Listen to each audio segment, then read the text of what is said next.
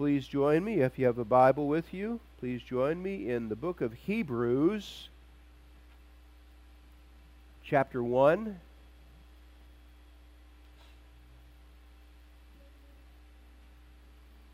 Hebrews chapter 1. I will read verses 1 through 9.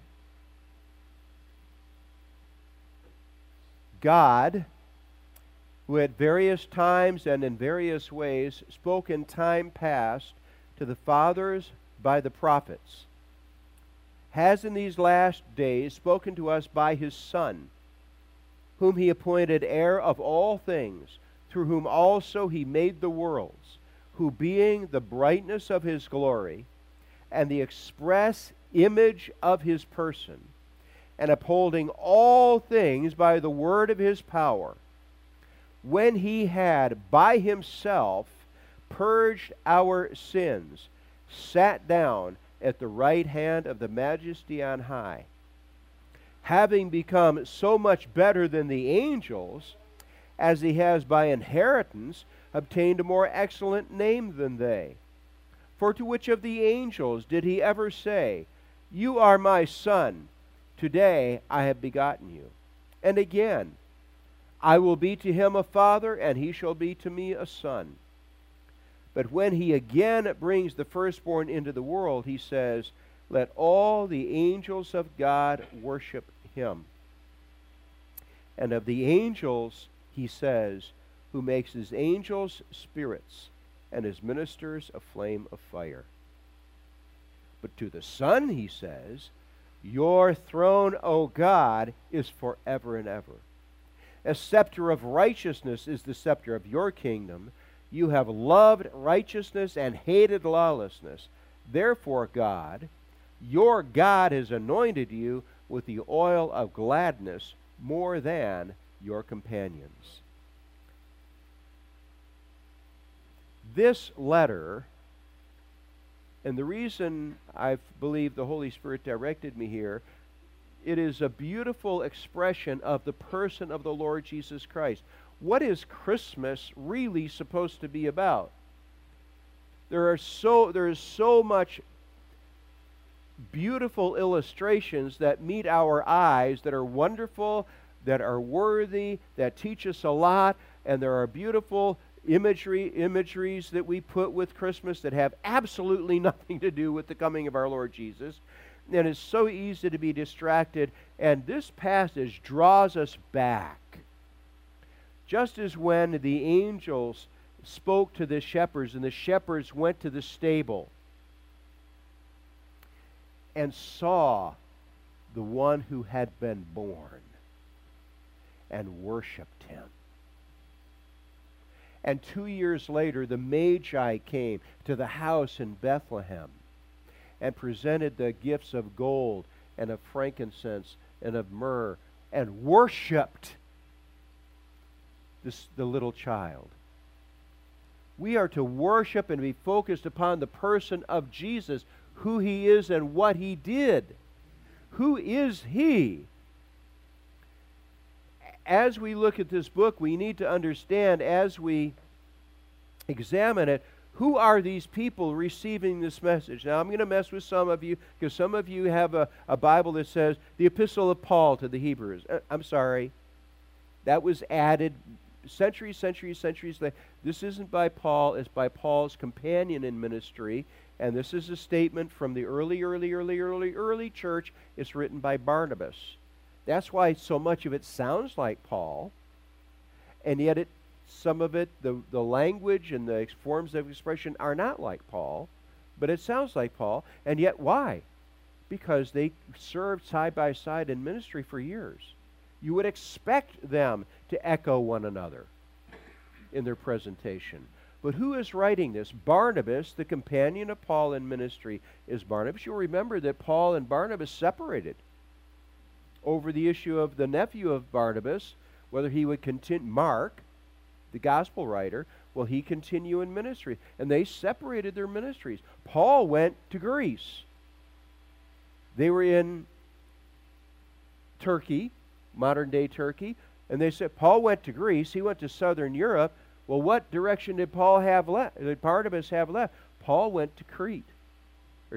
Barnabas went to Crete and then on to North Africa. And he ministered in North Africa and found there ministries that had already been started, and he started more ministries.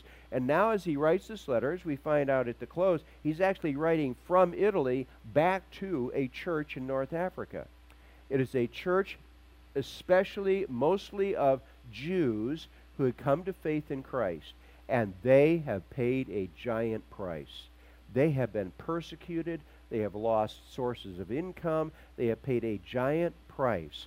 And frankly, their hands are hanging down. They're becoming weak in the knees, and they're just burdened. And this letter is meant to encourage them and strengthen them. And they are being tempted to step away from a clear, vital, public testimony on behalf of God the Son, Jesus of Nazareth, and move over and joining a Jewish cult. Not even regular old Judaism. No, there is a cult there that is elevating that experience of Israel in the wilderness.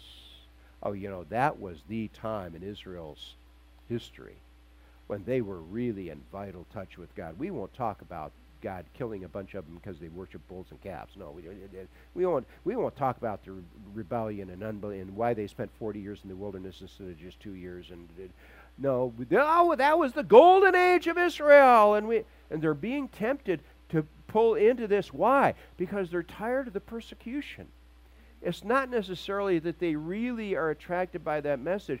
It's really the persecution has become so heavy and persistent, and they have paid a price. And this letter is designed to encourage them and remind them of the vitality and the power and the treasure of the gospel message that they had earlier welcomed. And that's why this begins with these words. God, who at various times and various ways spoke in time past to the fathers by the prophets. Did God speak to the fathers by Moses? Yes, absolutely. Elijah? Absolutely. Jeremiah? Isaiah? All these wonderful prophets, God spoke to them. There is, in no way do I want to diminish the value of what God spoke to our fathers through those messengers. But let's look at reality, readers. He has in these last days spoken to us by Son. Mark, you left a word out. He has in these days spoken to us by His Son. Well, I want you to notice in your Bible, the word His is in italics, meaning it was inserted by the translators to make a smoother translation, so it would strike our ears more comfortably. By His Son. I want to tell you that strikes our ears oddly, whether you're reading it in English or Greek or Latin or whatever. What did he really say? He has in these last days spoken to us by Son. Anything wrong with the prophets? No, nothing wrong with the prophets. They were God's messengers. They did a vital ministry. But now God has elevated the message by giving it to us through a messenger, head and shoulders, and more than that, above the prophets. Everything the prophets said, Jesus said, would be fulfilled right down to the smallest Hebrew letter, the yod, and the tittle, the smallest part of the letter. But he who has seen me has seen the Father. No prophet would have ever dared say such a thing. He who has seen me has seen the prophet. Seen the Father. Every word that I speak to you is truth. Which of you, my accusers, which of you, Jewish leaders, can accuse me of sin? Name one sin. They took him, just as we saw at the close of Matthew's gospel. The Jewish leaders couldn't even contrive a false accusation that wouldn't fall apart. Judas Iscariot hanged himself because the blood of this innocent man is on me. The wife of Pontius Pilate said, husband, don't have anything to do with this just man. I've been tormented in dreams because of this just man. And Pilate himself says to the multitude, I'm washing my hands of the guilt of the judgment of this just man. No prophet would have dared claim such perfection for himself. Jesus did so openly. He has spoken to us by Son. He has elevated the messenger in the case of Jesus.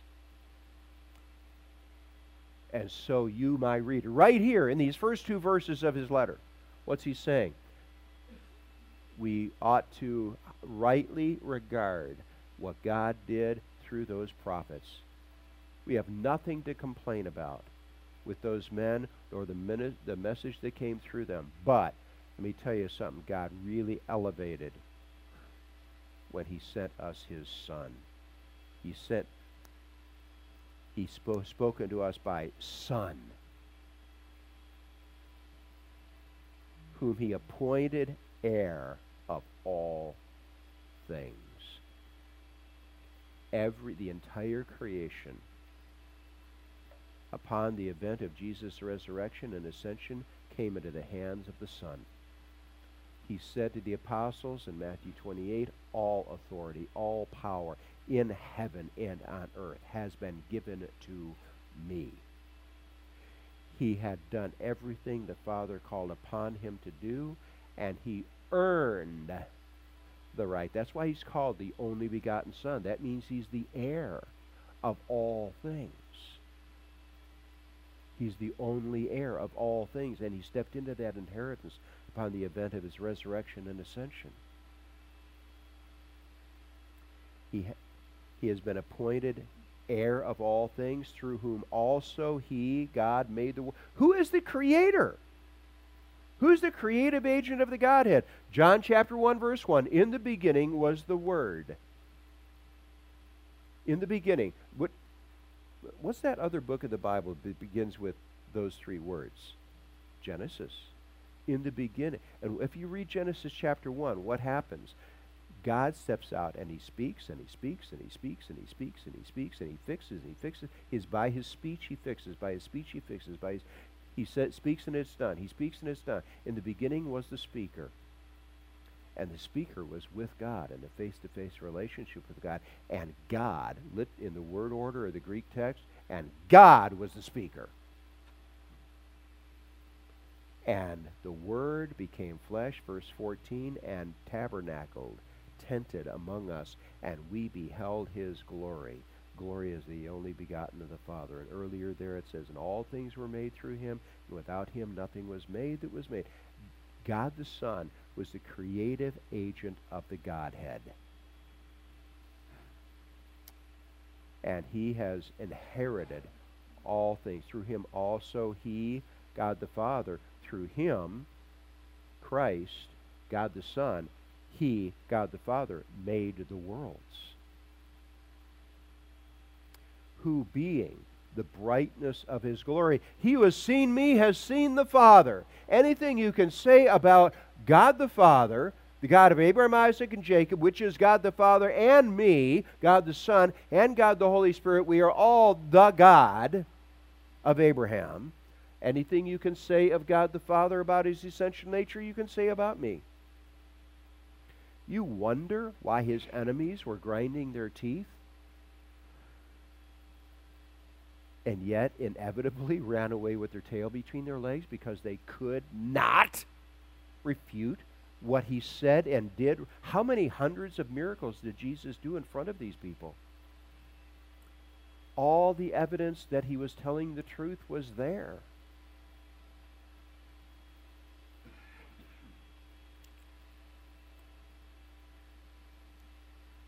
Through whom also he made the worlds, who being the brightness of his glory and the express image of his person. The bright, you want to, if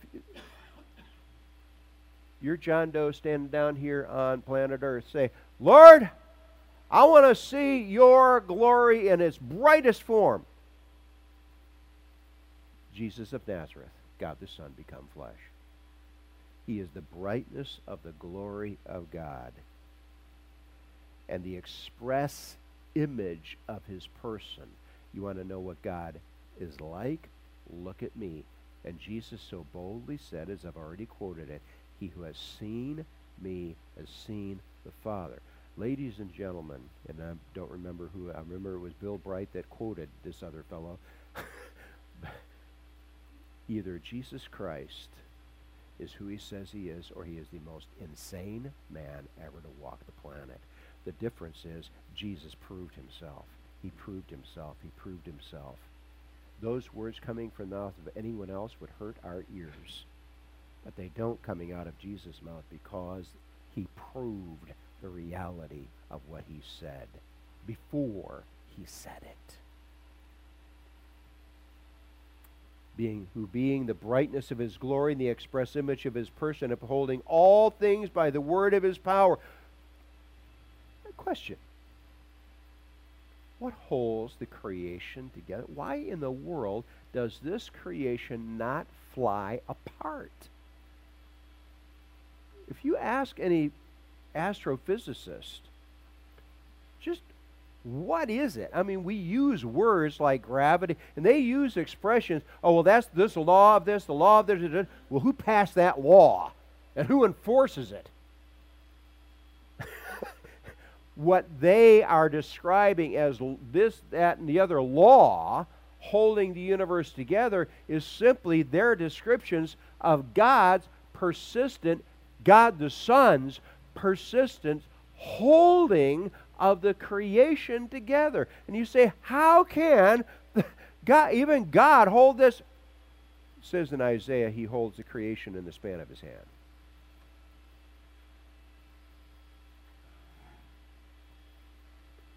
He keeps it from flying apart.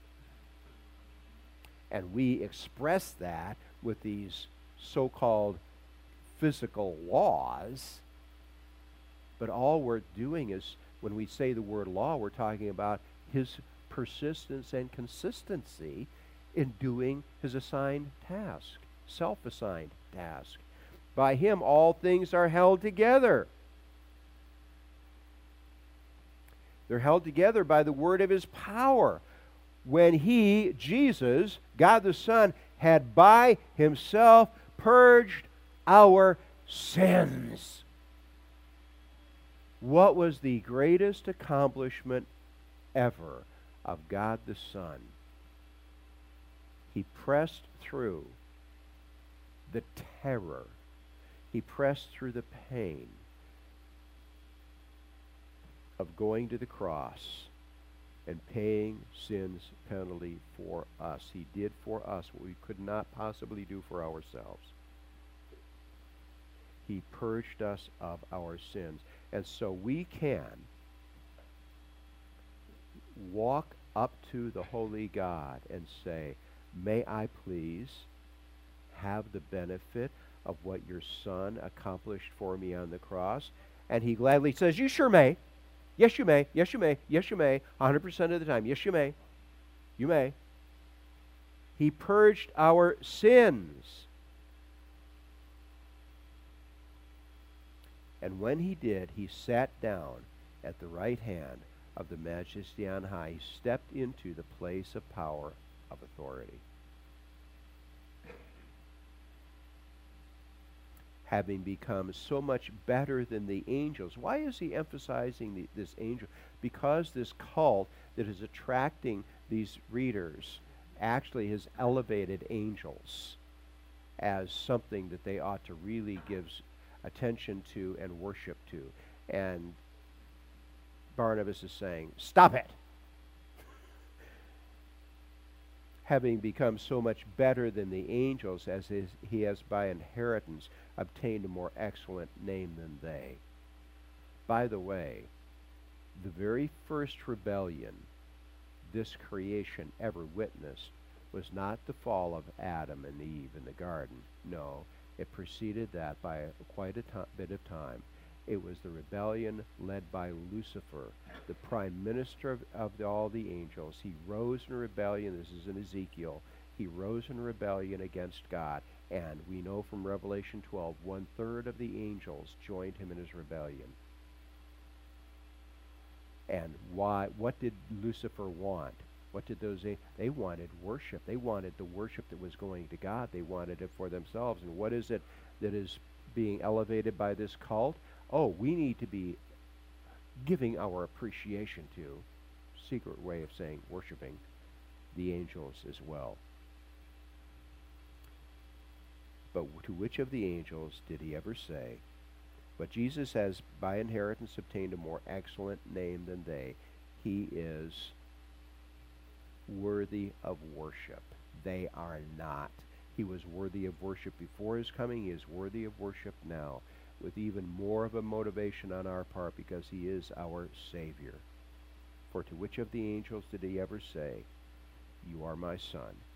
Today I have begotten you," meaning I brought you in, not birthed you. I brought you into the fullness of your inheritance. That's a quote from Psalm 2, verse 7, written 1,000 years before Jesus' birth.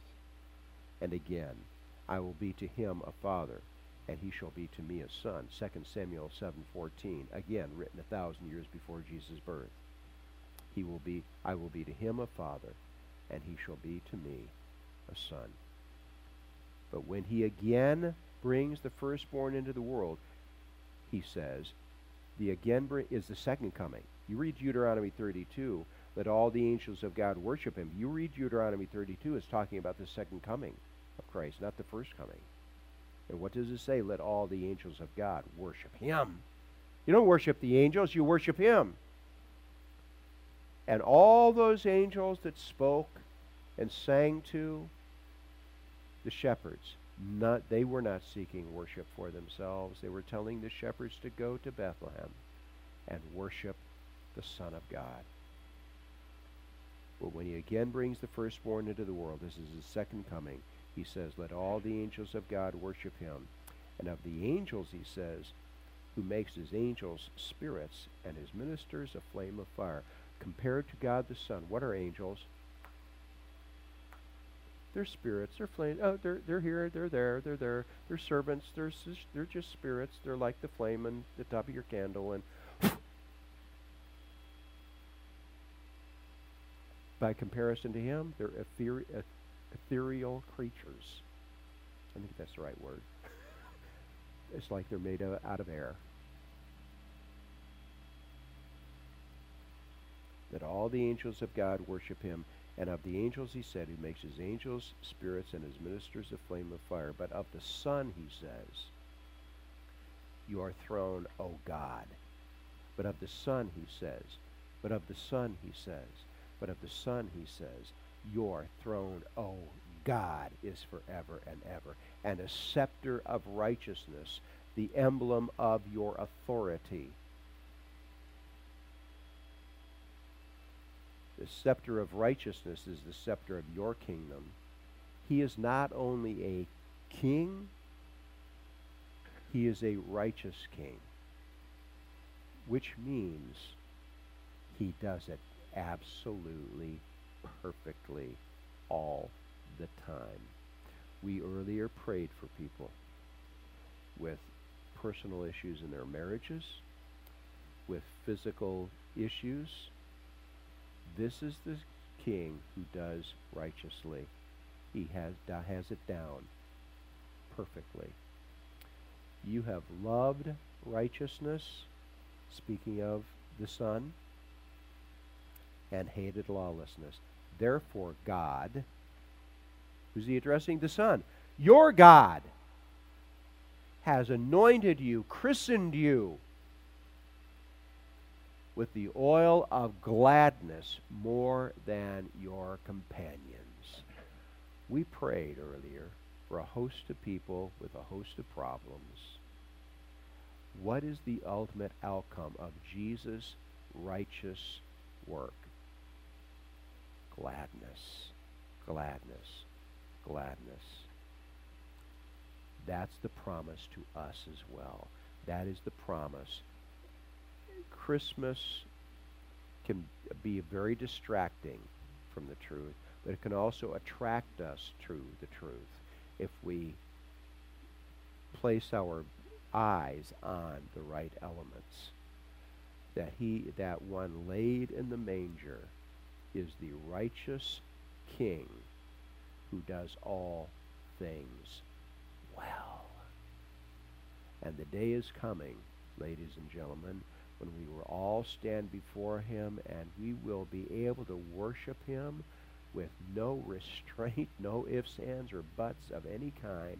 We will be able to look back on our lives and say, yes, I was that sheep out there. The 99 were in the fold. I was out there caught in the thorns, and my shepherd came out, found me, reached in with that shepherd's crook, dragged me out, cleaned me off, threw me on his shoulders, and brought me home on his shoulders, rejoicing. That wicked, stupid sheep, you brought it home? Yes. Yes, I did bring it home rejoicing. Rejoicing. Do not disqualify yourself from God's love. Just because you may not love yourself does not mean he can't love you. Don't tell God what he can and can't do. He loves you, he's going to love you. And he loves every single son of Adam. Every daughter of Adam is loved by him. And he already demonstrated his love for us, and that while we were still sinners, as unlike him as we could possibly be, he gave his Son for us. Let's give praise to him. Our Father, we want to thank you for what the Christmas event led to. It was itself that wonderful event when you appeared to our eyes for the first time in human form. You had been already resident, hidden in Mary, but now we could see you, and now our eyes may be upon you forever. And you are gladly welcoming us because of you've done for us what we couldn't do for ourselves on the cross. We want to thank you for what Christmas led to. Your glorification and our deliverance, all of part and parcel together, one thing, and we give you the thanks. Help us to be focused on that. And again, we hold before you those for whom we prayed earlier, that you will be the righteous God in their life experience and in ours. In your name we pray to you, good King Jesus. And all God's people said, amen.